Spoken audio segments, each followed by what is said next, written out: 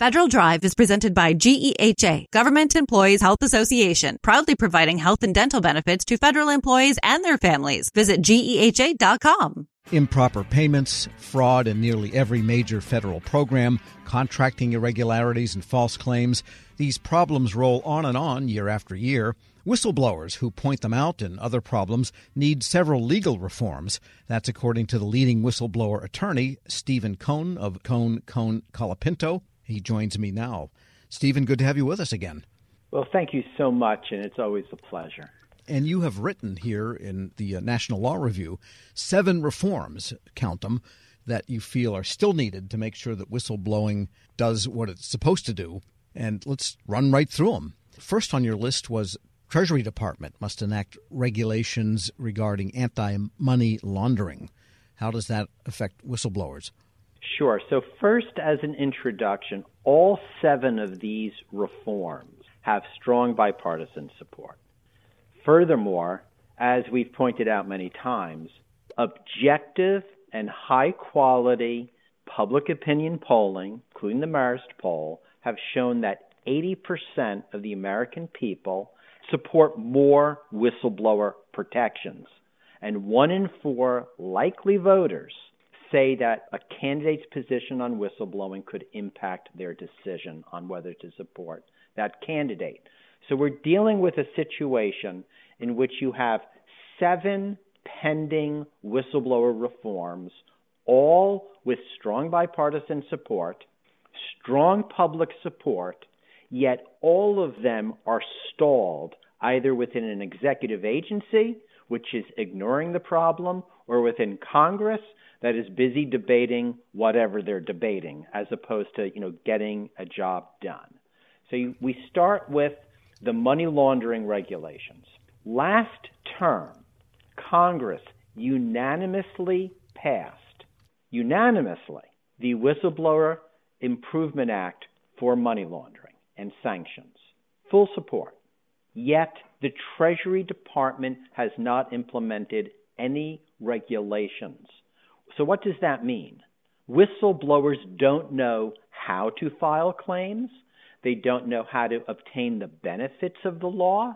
There is nothing on the Treasury Department website explaining this law. So if you think about how bad money laundering is worldwide, and it also covers all sanctions violations, Iranian sanctions, Hamas sanctions, ISIS sanctions, Russian sanctions, and a law exists. Yet the Treasury Department has done nothing that we know of to put forward the necessary public rules to guide whistleblowers and even inform them of their rights. That's unacceptable, and it could change literally in 2 weeks if someone in the Treasury Department would do their job. So we're calling on public support, push Treasury to do their job. All right, let's move on to the Justice Department. Since you're writing, since January of 2021, they've required people to accept anonymous and confidential whistleblower disclosures. Those regulations aren't there yet either. This is one of the most frustrating problems I've had to deal with. I've actually met with Justice Department investigators on major money laundering case, and they had no idea that federal law required my whistleblower to be anonymous. Now, why is this important? Think about money laundering. It's an international crime, often organized crime, drug cartels, drug dealers, terrorist financing. If there's any group of whistleblowers in the world that need the strongest confidentiality protections, it's those who are reporting money laundering and sanctions violations. Who has the inside information about Hamas financing, about Iranian financing of terrorism? Who has that? And think about how vulnerable these sources of information are. Congress said as of January 1, 2021, that every one of these whistleblowers can go to the U.S. Department of Justice anonymously and confidentially and make their reports. Yet there's nothing on a website, no operating procedure, no rule, And the agents responsible for investigating and interacting with these informants don't even know of the legal requirements.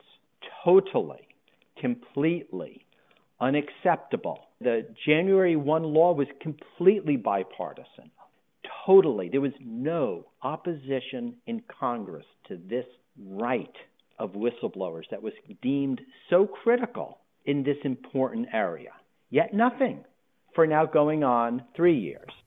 We're speaking with attorney Stephen Cohn. He's a partner at Cohn, and Colapinto. And I guess we can move on to the Securities and Exchange Commission. You're finding something that they need to do. So we're having fun. We're having fun now, aren't we? Yes, we are, actually. Okay.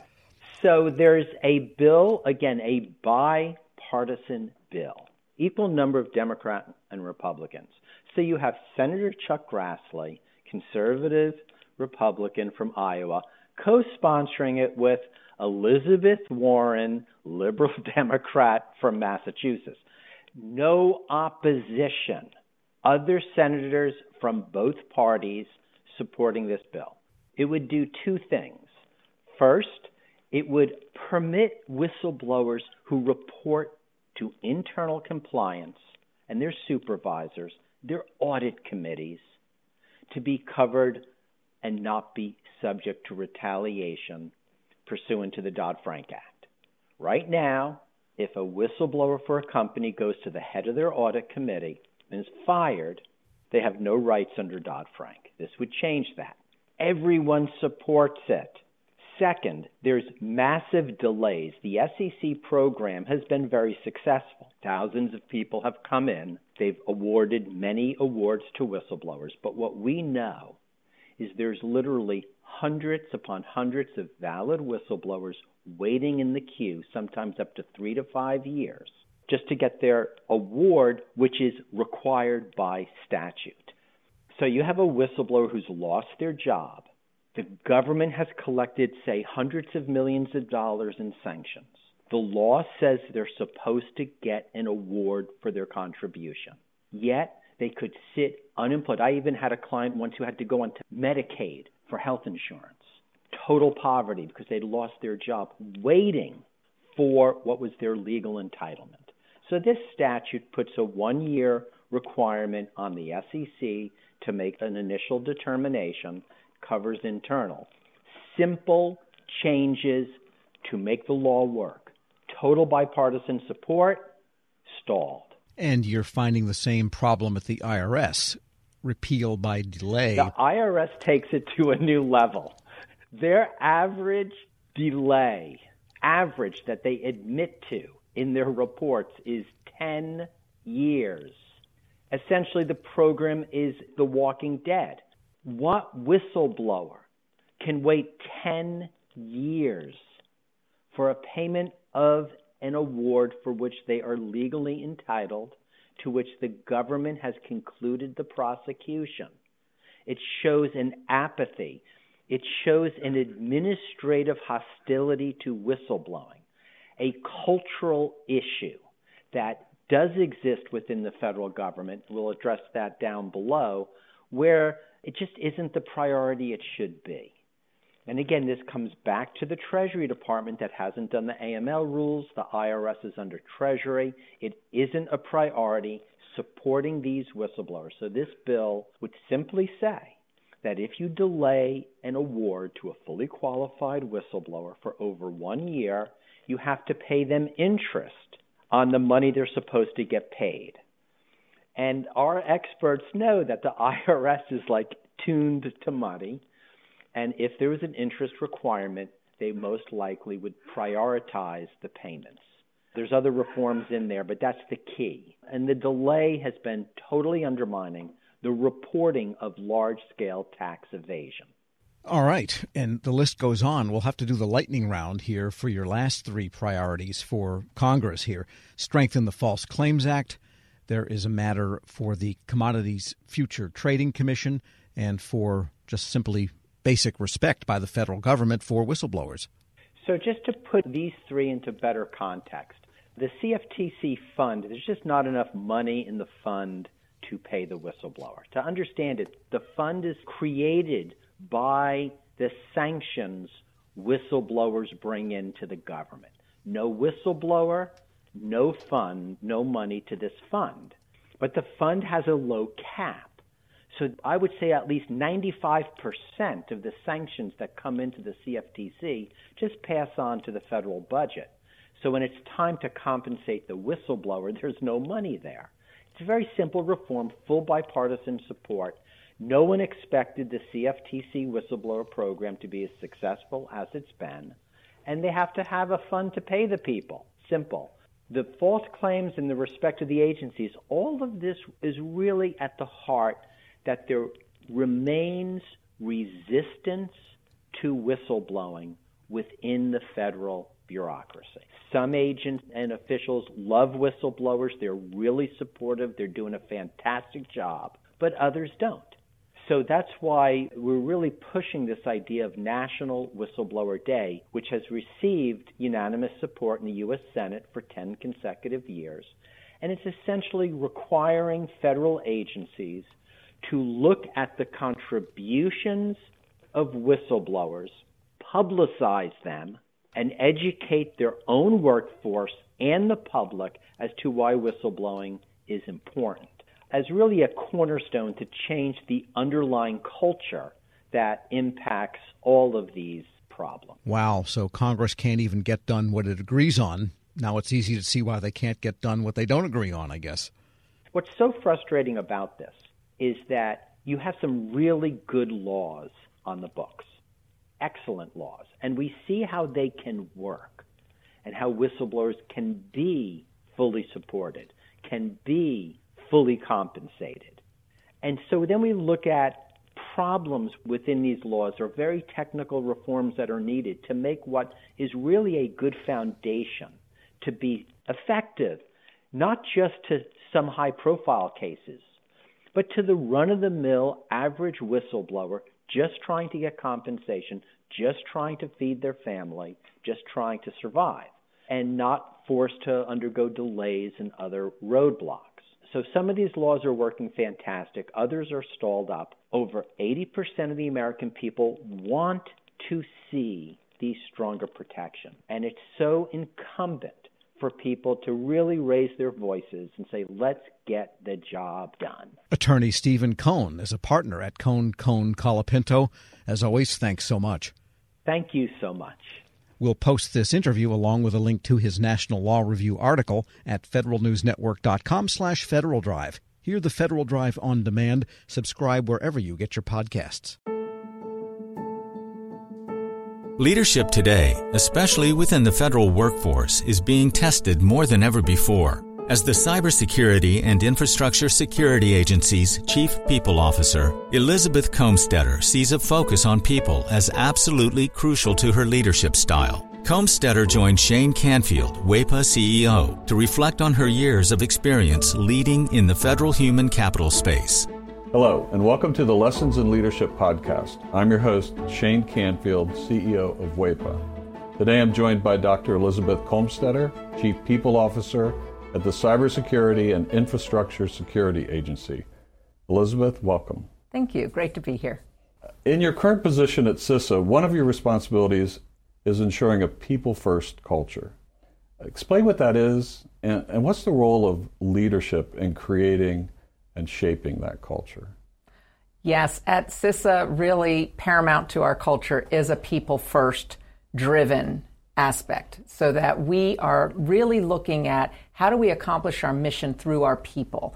And in order to do that, we really value our people. We want them to feel empowered and supported and respected, and also that their managers care about them. So well-being is important. Psychological safety in the workplace is important, so that all voices and ideas are heard. So I like to call it our North Star. Having a people-first culture really starts with the people in order to get our incredibly difficult mission accomplished.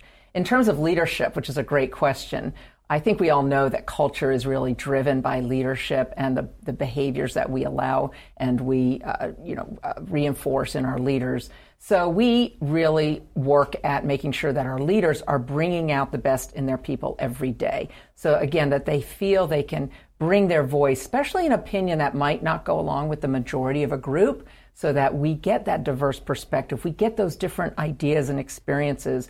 And that's really where we find that it's important that leaders are purposefully bringing out their talent on their teams to enable our mission. Yeah, excellent. We're going through a culture project at our work now. Oh, great. Yeah, it's been 6 months in the making, and it's going really well, but it is work. Yes. And it requires from the top down. So I'm also involved in that. I hear you. Great.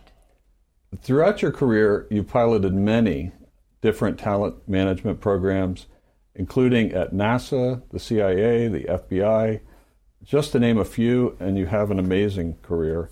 What have you learned, or how have you might have changed along the way in creating and leading those programs? Yes, and I am so honored to have had a career in public service across multiple federal agencies, always in the realm of human resources and workforce performance. And I think because I study organizations and people in them, I've come to realize, particularly in the federal government, that many of our programs are really grounded in the industrial era thinking, that this is organizationally structured in a hierarchy with boxes and lines on charts, with the center being around jobs and what do we need to get this job done in terms of skills and training. And what I found is that we're really not in the industrial era anymore, where we would promote the smartest people who knew that work, and they would then tell the people on their team how to do things and oversee that work. We're now in a digital era and the information era, where work gets done collaboratively across geographic boundaries and certainly across org charts. So we like to call it networks or hierarchies, and we really need to, again, unleash people so they can find those other people who are working on similar problems or have the right ideas. And so I really like to think of our work now in the talent programs being human-centered. It's more about the user and the experience than about the rules and regulations. So although we have to have rules and regulations, certainly in human resources, is that person experiencing what they need and getting what they need for their role at that time? So not so much on the job, but on the person. So for example, we're recruiting. What's the applicant experiencing? Because if they're not having a good experience with our organization from the time we're recruiting them, they're going to go work for somebody else. Same thing with like first-time supervisors. We know they need certain training, but telling them to sit in a class for 1 week and then hope a year from now they'll remember what they learned to apply, that's not really human-centered. The human-centered is, what do they need when they need it? And building modules or just-in-time training and bringing that to the people, to that user as they need it. So that's really, I think, the most important focus of talent programs today in this era, to enable the workers to be the best they can be in their roles. Excellent. New thinking. This is always an interesting question. Has there been a time when, as a leader, that you've made a mistake? And what is that? And I think most important, what did you take away from that? What did you learn from that? Well, I kind of chuckle because I think as leaders we have to learn to recognize our mistakes, admit our mistakes, and that they are opportunities to learn. And so I've had to do my own self-reflection on making mistakes and when things don't turn out the way that I expected them to. Makes me think of a time when I was at the Transportation Security Administration and I was a supervisor, and I was really embroiled with my program. I was the technical leader of it. I understood it. I'd run it for years, and I was making a briefing for a decision that had to be made about this program that was very near and dear to me. And I presented the briefing to one of the very senior people in the agency, and I think there are about 20 people in the room. And I had gone through the briefing, answered all the questions, and that leader then said, okay, I'm going to go around the room and get everybody's opinion, and then everybody gets to vote, which kind of set me aback because there were people in that room that didn't have any technical knowledge about my program. She even turned to the executive assistant there, taking notes on the meeting, and said, go ahead, and I want to hear from you. And I realized, in hindsight, I had stopped listening. I had been in transmitting all of my knowledge and what I saw to be the right way, And I was not listening to different perspectives in the room because I didn't value that they were bringing any kind of input to this particular decision. And it didn't go as I had hoped. And I left very disappointed and was busy blaming the senior leader and how that meeting was conducted, that she let all these people have opinions when they didn't know, in my mind, didn't know what they were talking about. And so in reflection on that, I realize, and now as I've moved into more senior leadership positions, I realize that was a mistake, that it actually is really important to listen, especially to people who have different perspectives or at a different point in the career, not just the people who know the program or the technical really well. And so that was a mistake I made, and I realized in my own sense I wasn't listening to very different opinions, and I probably should have, because I would have learned more about what was needed for this program going forward than just leaving getting upset that it didn't go a certain way. So I've really practiced active listening. I've practiced making sure there's very different people on teams and certainly on committees or councils, that we need early careers, people new to the agency, people who haven't walked in the shoes of the technical workforce, because they're asking questions we need to hear for these programs to be successful. Excellent. Your career in talent management means your work is very closely tied to people. And even your title, Chief People Officer, what does that mean to you to be a leader in the federal system with that focus? Isn't that a great title? I just love the title Chief People Officer, and I think it's my dream job, really, to be focused on people and culture and the workforce strategy for the whole agency. And I'm just so excited to be at CISA at this point in time. We're only 4 years young as an agency, so we're really still creating who we're going to become as an agency and what is our culture and what kind of people and talent do we need to be sure we have to be successful. So it's very exciting for me to be in this role with a intentional focus on culture, because it's one of those things, if you leave it to chance and you kind of hope it goes the way you want it to, it probably won't. So by building programs, including leadership development programs, including any kind of training and learning and career growth and engagement programs and listening programs, that's what's really key for, I think, for our agency, and particularly me in this role. I think in the federal government, we got used to doing annual survey, the Federal Employee Viewpoint Survey that OPM, Office of Personnel Management, runs every year. So we would do a survey and we'd read it and we'd say, oh, this is the opinion of our people. And then we would do action plans, and then we'd roll out certain activities that we would hope would increase engagement. In this era, you can't do once a year and understand what your employees' experiences are, what they need, what's working well, and what needs to improve. We need active, ongoing listening programs. So one of the things we're doing at CISA is having more pulse surveys, having more focus groups and what we call sensing sessions, expecting our leaders to have office hours where anybody can come and just talk about what's going well, what do they need, how are things going, because we feel like it is an ongoing need to hear from our people. And I think in this role and over the years of serving, I've also realized there's never a one-size-fits-all. You know, we think certain people need certain things at certain times in their career. There's no one-size-fits-all. Neither can we also customize everything to every individual. So there's got to be a sweet spot in building really great talent programs, but also, like I said, thinking about, can we do this in modules? Can we make it a menu? Can we do it just in time as people need it so they can practice the new skill or knowledge in their role? So I think we have such great opportunity, again, with the technology that enables us to really focus on how we connect people with their work and their team to get things done in very new ways. This is always an interesting question. Is there a figure, either from your personal life, your past, somewhere in history generally, that inspired you, your leadership style, how you view leadership? There are many figures who have been very inspirational to me, but there is one that sticks out, and that's my mother, Paula Brownlee, who has been a very inspiring leader to me all my life. And I think because, first and foremost, she had a strong family and a strong career. and that's something I always wanted. And I saw her first as my mother, but then I also saw her as a leader in her career and in academia, which was her chosen field. But I always knew her family came first.